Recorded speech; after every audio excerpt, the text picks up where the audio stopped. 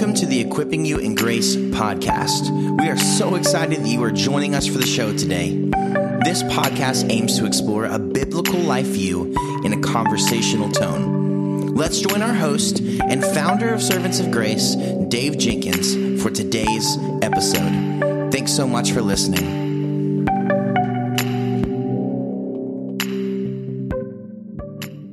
Welcome back to the Equipping You in Grace podcast. My name is Dave, and I'm the host for this podcast. And with me today, I have my new friend, Hal. Hal, welcome to the show. Thank you, Dave. Thank you so much for having me on. Yeah, it's been wonderful just to get to chat with you a little bit and get to know you and to share a little bit about myself. So that's really awesome. Can you tell us a little bit about your life, marriage, ministry, and some of the current ministry projects that you're working on? Yes, I grew up in Greenville, South Carolina. I started going to church 9 months before I was born, was always in church. I became a Christian, trusted Christ as my Savior when I was 8 years old. By the time I was 10 years old at a church camp, I realized the Lord had called me to preach. I kept that a secret. I didn't tell a soul because I didn't want to do it. I wanted to be, even at the age of 10, a politician. And my plan was to go into law and politics, the United States Senate, and then finally President of the United States. By the way, Bill Clinton had my presidency. That was my plan. But all along the way, the Lord kept reminding me, I have called you to preach. I was active in politics. I was involved in on the committee to re-elect the president in the 1972 presidential campaign. I resigned from the committee in July, a month after Watergate, because I knew in my bones that the campaign had been involved. I just had real, squeamish feelings about the people running the campaign. And so that was when I had this difficult decision, difficult because that was what I wanted, opposite to what I think the Lord was calling me to do. It took me a while. I was the finance director of the South Carolina Republican Party during the 1974 gubernatorial race when Nixon resigned in August of that campaign year, and Republicans lost almost every election in the country except South Carolina, where we elected the first Republican governor in a century. But in the midst of that campaign, I did go forward and tell my pastor in my church that the Lord had called me to preach and I was going to be leaving politics. So I left, went to seminary, eventually did a PhD as well as the Master of Divinity. While I was working on my PhD, I was a prison chaplain in Kentucky. The Kentucky State Reformatory is a medium security prison. Did some of my research work at Oxford, and upon finishing my degree, I served as pastor of the Simpsonville Baptist Church in Kentucky, just outside of Louisville. I was then on the staff of the Kentucky Baptist Convention in their evangelism office. Then was asked to teach at Southern Seminary, where I taught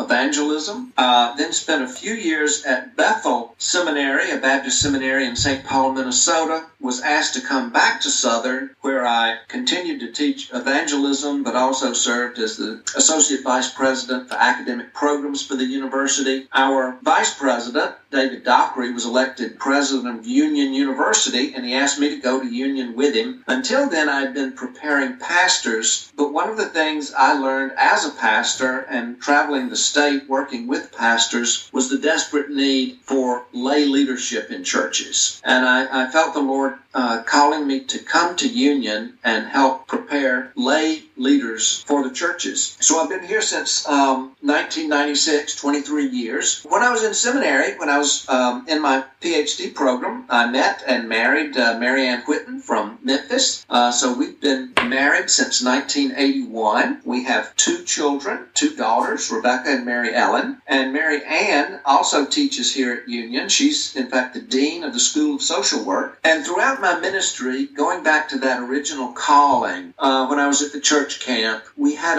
a missionary from Brazil talking about how many people had never heard about Jesus. And I kept thinking, well, why doesn't somebody tell them? And that was the context of my call. to tell people about Jesus. So I always thought that meant being a pastor. But throughout my unplanned ministry, when I left politics, I had to give up ambition too. So I've never had a job that I applied for. It's offers that have come out of the clear blue sky, and I had to then consider, well, is the Lord in this? Is he calling me to do something different? So I've had a wild ministry in terms of what anyone would plan. I told the Lord at the front end, I'll do absolutely anything except prison ministry, denominational work, and teaching. And in that order, that's what I've done. So he has a sense of humor, even if we don't always in the midst of it. What's drawn all of my ministry together is understanding how to present the gospel to a culture that is dramatically different from the one I was born into in 1950. And so I'm working on my 20th book right now, and all of them, some having to do with science and religion, some having to do with integration of faith and learning, some having to do with postmodernity,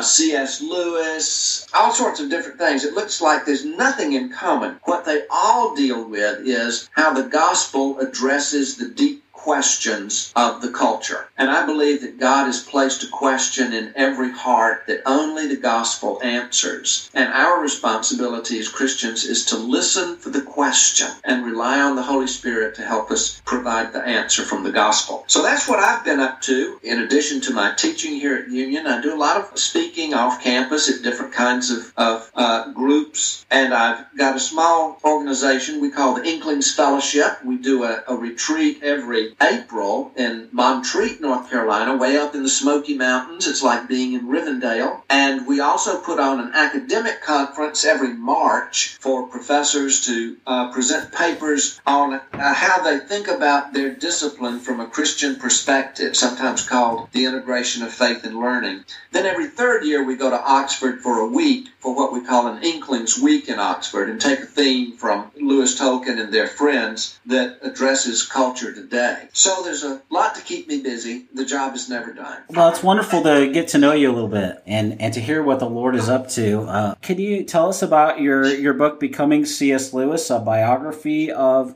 young Jack Lewis, why you wrote it and how you hope it'll be received? Yes. It's a book I had not planned on writing.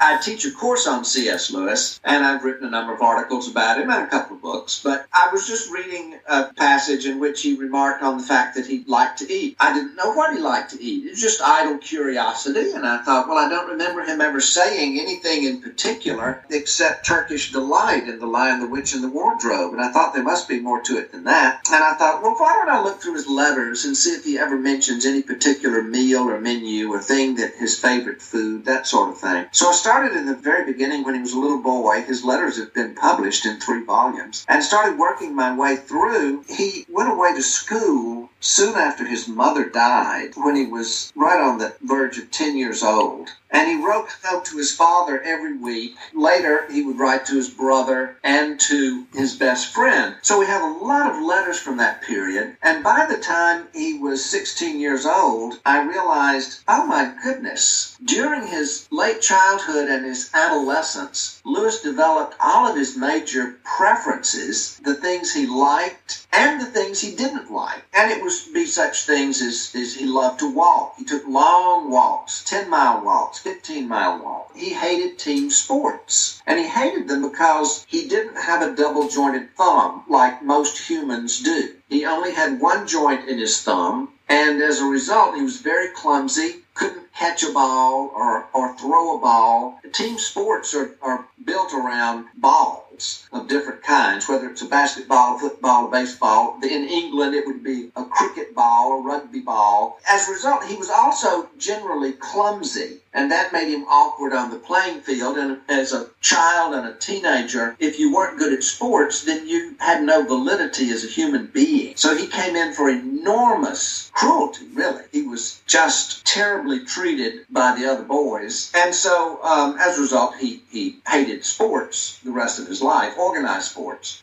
He hated math. He should have been good at math. His mother was brilliant in math. And his arguments in both Mere Christianity and Miracles betray someone who has a highly logical mind, which is to say a mathematical mind. yet he hated math because the boarding school where his father sent him when he was in late childhood was overseen by a headmaster who had already been certified insane by a British court of law. And yet he was running this school. He beat the children mercilessly, and his subject that he taught was math. And if you got the answer right, he'd beat you with a cane. If he got the answer wrong, he'd beat you with a cane. So it really didn't matter. And as a result, Lewis just hated math. But so many other things, the literature that he loved to read, and so much else, these things developed when he was a child. And I realized there's a story here that needs to be told. And it has, it's not just a matter of curiosity for people who might like Lewis. One of my biggest concerns over the years has been the general failure of American churches to adequately provide youth ministry. And youth ministry, I think, has been a general failure for the last 60 years. Ever since the 1960s and the revolutions of the 60s, churches have been, I think, inadequate to the task. Youth ministry has mainly been the big meeting where we get them all together, just try and keep them there, hope they won't ask awkward questions, and tell them what the answers are and stop asking those questions. There's a certain pattern so that so many teenagers graduate from high school and graduate from church. So in a sense, Lewis is a case study of a teenager who was brought up in church, who attended the church where his grandfather was the pastor,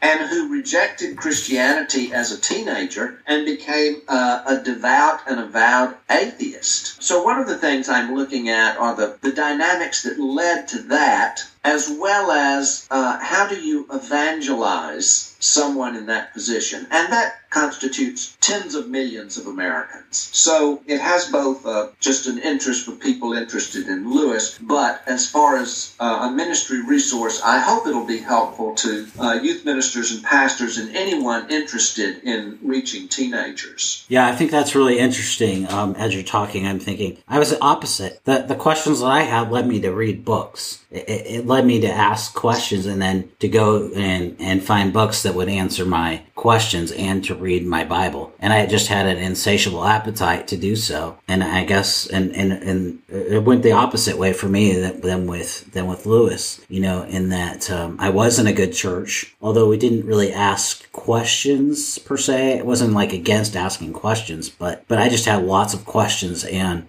just an insatiable appetite just to read and to study. And so I did, and I came to find the answers. So that, but there are a lot of young people that do have a lot of questions, and they're the opposite. They're not naturally curious, or they don't have a safe place to ask questions, or they're discouraged from asking questions. You're absolutely right about youth ministry, I think, and by extension, I think you're even more accurate about the church as a whole, in that we view questions in it and as almost like, well, you asked that question. Well, you should already know the answer to that question because you've probably been a Christian a long time, right? And somebody might even say it that way. I no doubt they would, but that's not the right way to invite people to learn and to feel comfortable to ask questions. One of the things I try to do is just to, when I had a Bible study, we would even stop the Bible study because the whole Bible study would end up being their questions. They had questions about what we were studying in the Gospel of John and the doctrines therein. And I would just go to the board and write down the question, and we would talk about it, and I would give an answer, and I think if we did that more often in the church and realized, hey, you have something prepared, that's great, but you can always come back to that later, and right now you need to focus on the people in front of you and on the questions that they have about what you're talking about. I think that would solve a lot of the problems that we have with youth and people leaving the church, and with a culture that says we're so anti-intellectual that, whereas what Christianity offers is a life where we're to love the Lord our God with all of our heart, with all of our mind, with all of our strength, which is the opposite of being anti-intellectual. Yeah. Any thoughts on that? Oh, well, yeah, Lewis had questions that were arising from his own personal experience. His mother died of cancer. Now, that raises the question that so many people ask if there's a good, all-powerful, loving God, then why do bad things happen in the world? More specifically, why did my mother die? And so that's not the sort of question that most people are equipped to answer or deal with. And it's mainly a cry of pain, but when you're a child, it's important to have both parents. But in Lewis's case, for all practical purposes, he had neither parent because he was shipped off to boarding school. He only saw his father a few weeks a year, so he was on his own. He didn't have a caring environment, a nurturing environment, and it was a matter of just beating information into his skull. You know, for a long time in our culture, we had the sense that a family consisted of a mother and the father and the children, and that's no longer the case. We have now what's normal is that there might be one parent, or there might be a step-parent, as well as parents and then half-brothers and half-sisters who may be all living together and they might not. And we no longer have that kind of normalcy that we once came to expect. And this creates a lot of opportunities for the church to be the family that's stable and caring, is a place where children and teenagers can feel they belong. So Lewis didn't have that. So he was not getting the kind of answers you would normally expect. Well, it's a well-known fact that Lewis, didn't become a Christian until his adulthood. What were his thoughts about religion and God when he was an adolescent? As Lewis was growing up, he just assumed church and God and Jesus. He didn't really have any questions about that. He went to church every Sunday. When he was in his early teenage years, and in those days, everyone studied Latin in what we would call middle school, he was reading the stories of all the Greek and Roman gods and all of the mythologies. The teachers dismissed it all. Oh, this was just mythologies. It was all fantasy. There was nothing much to it. He began to think, well, then how do we know that our stories are true? I mean, these were what they believed, and we believe the Bible. Why do we believe the Bible and ours is true, but they believed other things and theirs is false? And no one was explaining to him about the authority of Scripture or why the Bible is different from all other books. And I think this is a huge issue in conservative Christian life today, because we talk about the Bible as inerrant or infallible, but that doesn't get to the question of, well, how do we know it's true or that God is real, or not more importantly, but also how do we know the Bible is revelation from God? And I've done a cursory survey of major evangelical theologians today, and I'm shocked that most of them don't answer the question. Older theologians always did, and it's a major theme in the New Testament. We know the Bible is true because the prophecies have been fulfilled. This is the teaching of Jesus. It's the teaching of Paul. It's the teaching of Peter. It's all through the New Testament. Anybody can say, oh, I speak for God. Every religion has its holy book. But do you have any way for testing that? And God gave Moses the test. God told Moses that he would send prophets. And he said, now, Moses, you're probably wondering, how can you tell if somebody is my prophet? Because anybody can say, thus saith the Lord. And God said, the way you'll know he's my prophet is he will tell you something's going to come to pass, and it will happen. If it doesn't happen, he's not my prophet. And that's the simple test of what makes the Bible different from any other holy book, because the Bible is the only holy book of the world's religions that actually contains prophecies that are then fulfilled, that can be observed and tested. Lewis didn't have that. No one was answering those questions, and so he just began to believe, oh, well, Christianity is just another myth like all the other myths. And from there, he gradually drifted into atheism. That didn't change, really, until he was a young adult. But as he was getting ready to go off to college, to Oxford, and then to war when he was 18 years old, he had adopted a strict materialist view of the universe. Nothing exists but matter. All causes are natural causes. There are no causes external to the physical universe because there is nothing external to the physical universe. And his teacher, W.T. Kirkpatrick, was a logician and taught him strict logic and reasoning. Lewis was deeply committed to this materialist view of the universe. But there was a fly in the ointment. And at the same time, just like you, he was a voracious reader. And the kinds of stories he loved to read were stories of heroism and courage and sacrifice. He particularly loved the story that you find in a number of places of the knight who goes off on a quest to the end of the world, and he overcomes dire challenges, and usually he's doing it in the service of a great lady. And no sacrifice is too great to reach the unreachable star, to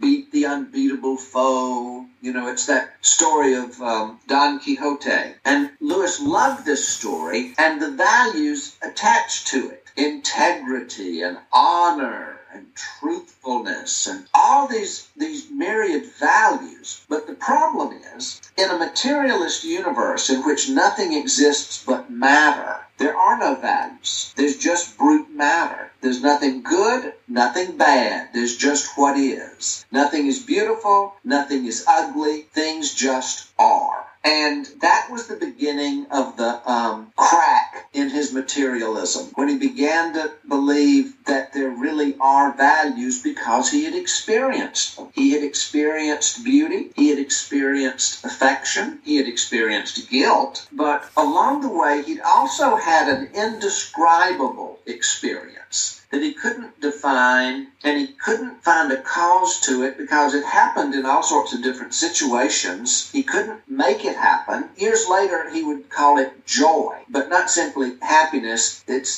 this deep longing, as though there's something there and it's eluded you and you don't have it, but you know it's there and you want it, but you don't know what it is. And it's deeper than an aesthetic experience. And he really just couldn't adequately describe it, but it happened to him a number of times as a child. And so he had had these experiences that told him, maybe we're not alone. Maybe there is something that doesn't meet the eye. That would have been where he was at the end of his adolescence. That's really helpful, brother. What role did friendship play in C.S. Lewis's childhood and his teenage years? Friendship was the greatest joy, the greatest experience Lewis had in his life. He valued friendship above any other earthly experience. And part of it was he did not have a friend until he was 16 years old. He had his brother, and his brother was his playmate, but his brother was several years older than he was. And when his brother went off to school, he was there at home by himself. And then, though his brother and he went to the same school for a few years, because the brother was older, he went off to another school. And by the time Jack got to that school, the brother was off to college. And so he was alone most of his childhood.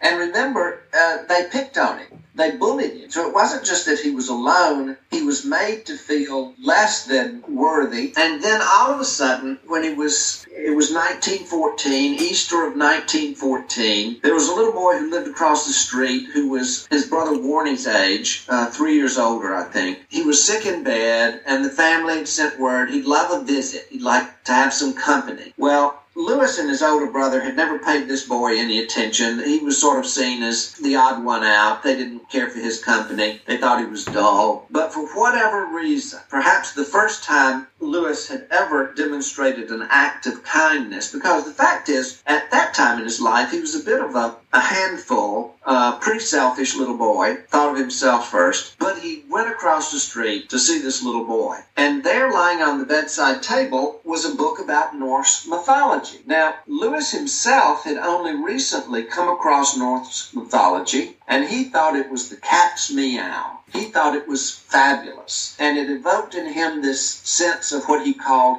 northernness. And the first time he had delved into a book of Norse mythology, he had that indescribable feeling that kept arising that he would eventually call joy. And he associated it then, from then on, with northernness, though opening a book in the future didn't cause it to happen, but it reminded him that it had happened. And so he said, "Oh, do you like that?" And the other little boy, whose name was Arthur Greeves, said, "Do you like that?" And all of a sudden, they were leaping through the book, and they became best friends for the rest of their lives. Now, this is critical for me, because without that friendship, I wouldn't have known what C.S. Lewis was thinking as a boy. By the way, his full name was Clive Staples Lewis, and as a teenager, he almost deserved it.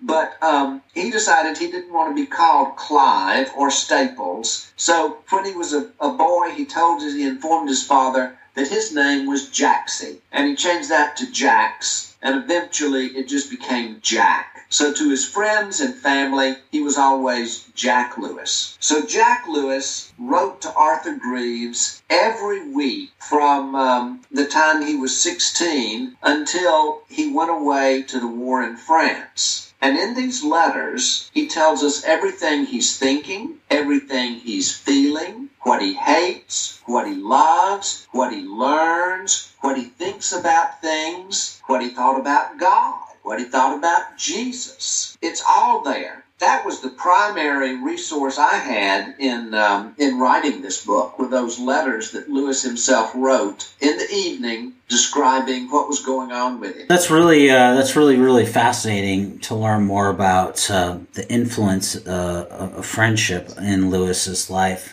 Do we need more men like C.S. Lewis, and what would they look like in terms of their Christian life and ministry? Well, we do.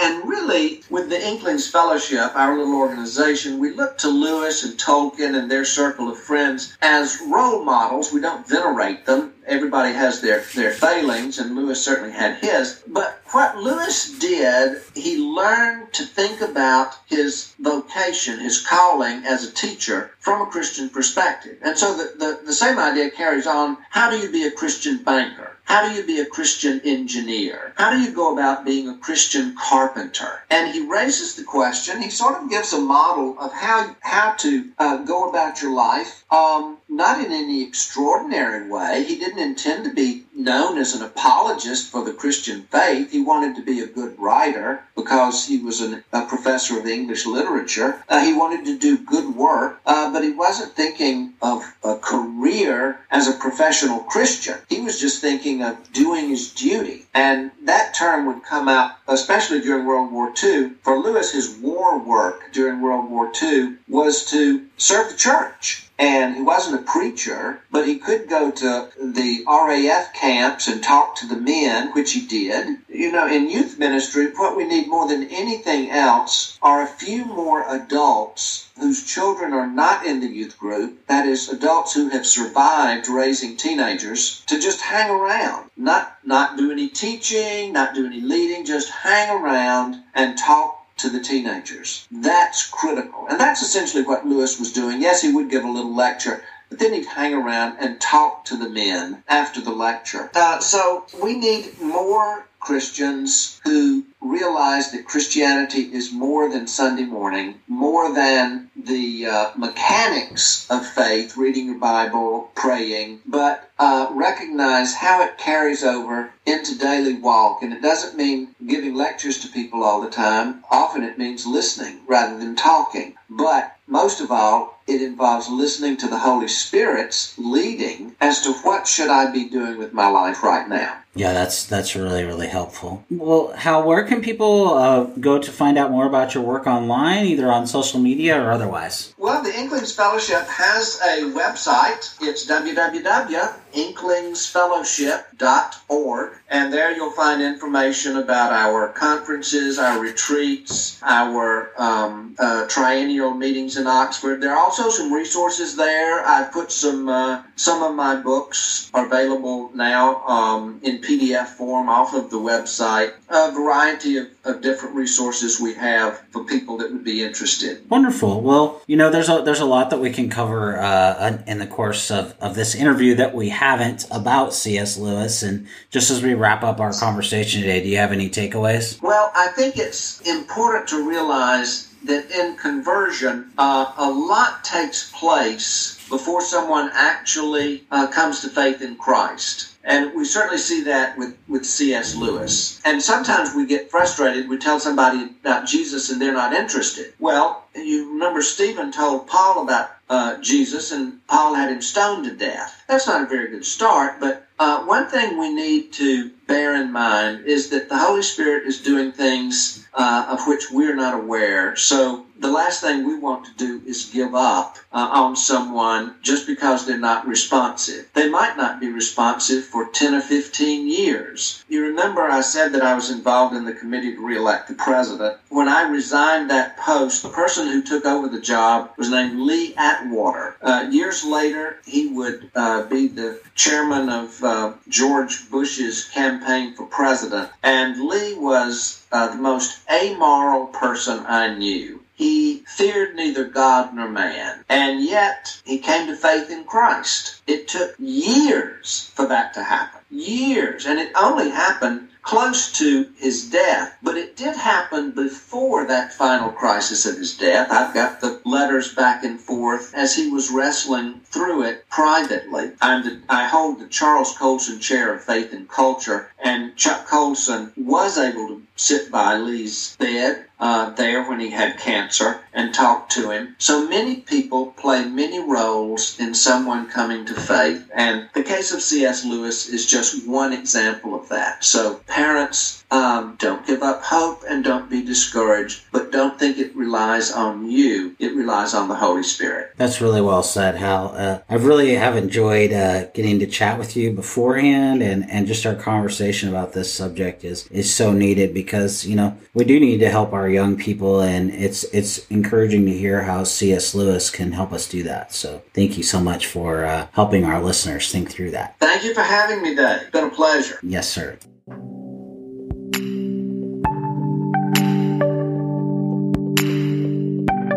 Thank you so much for listening. We hope that you were encouraged by today's episode. Don't forget to subscribe and leave us a review wherever you get your podcast. For more uplifting and thought-provoking content, please visit us online at servantsofgrace.org. You can also follow us on Twitter and Instagram at Servants of Grace, and on Facebook at facebook.com/servantsofgrace. We hope you have a blessed day, and we will see you next time.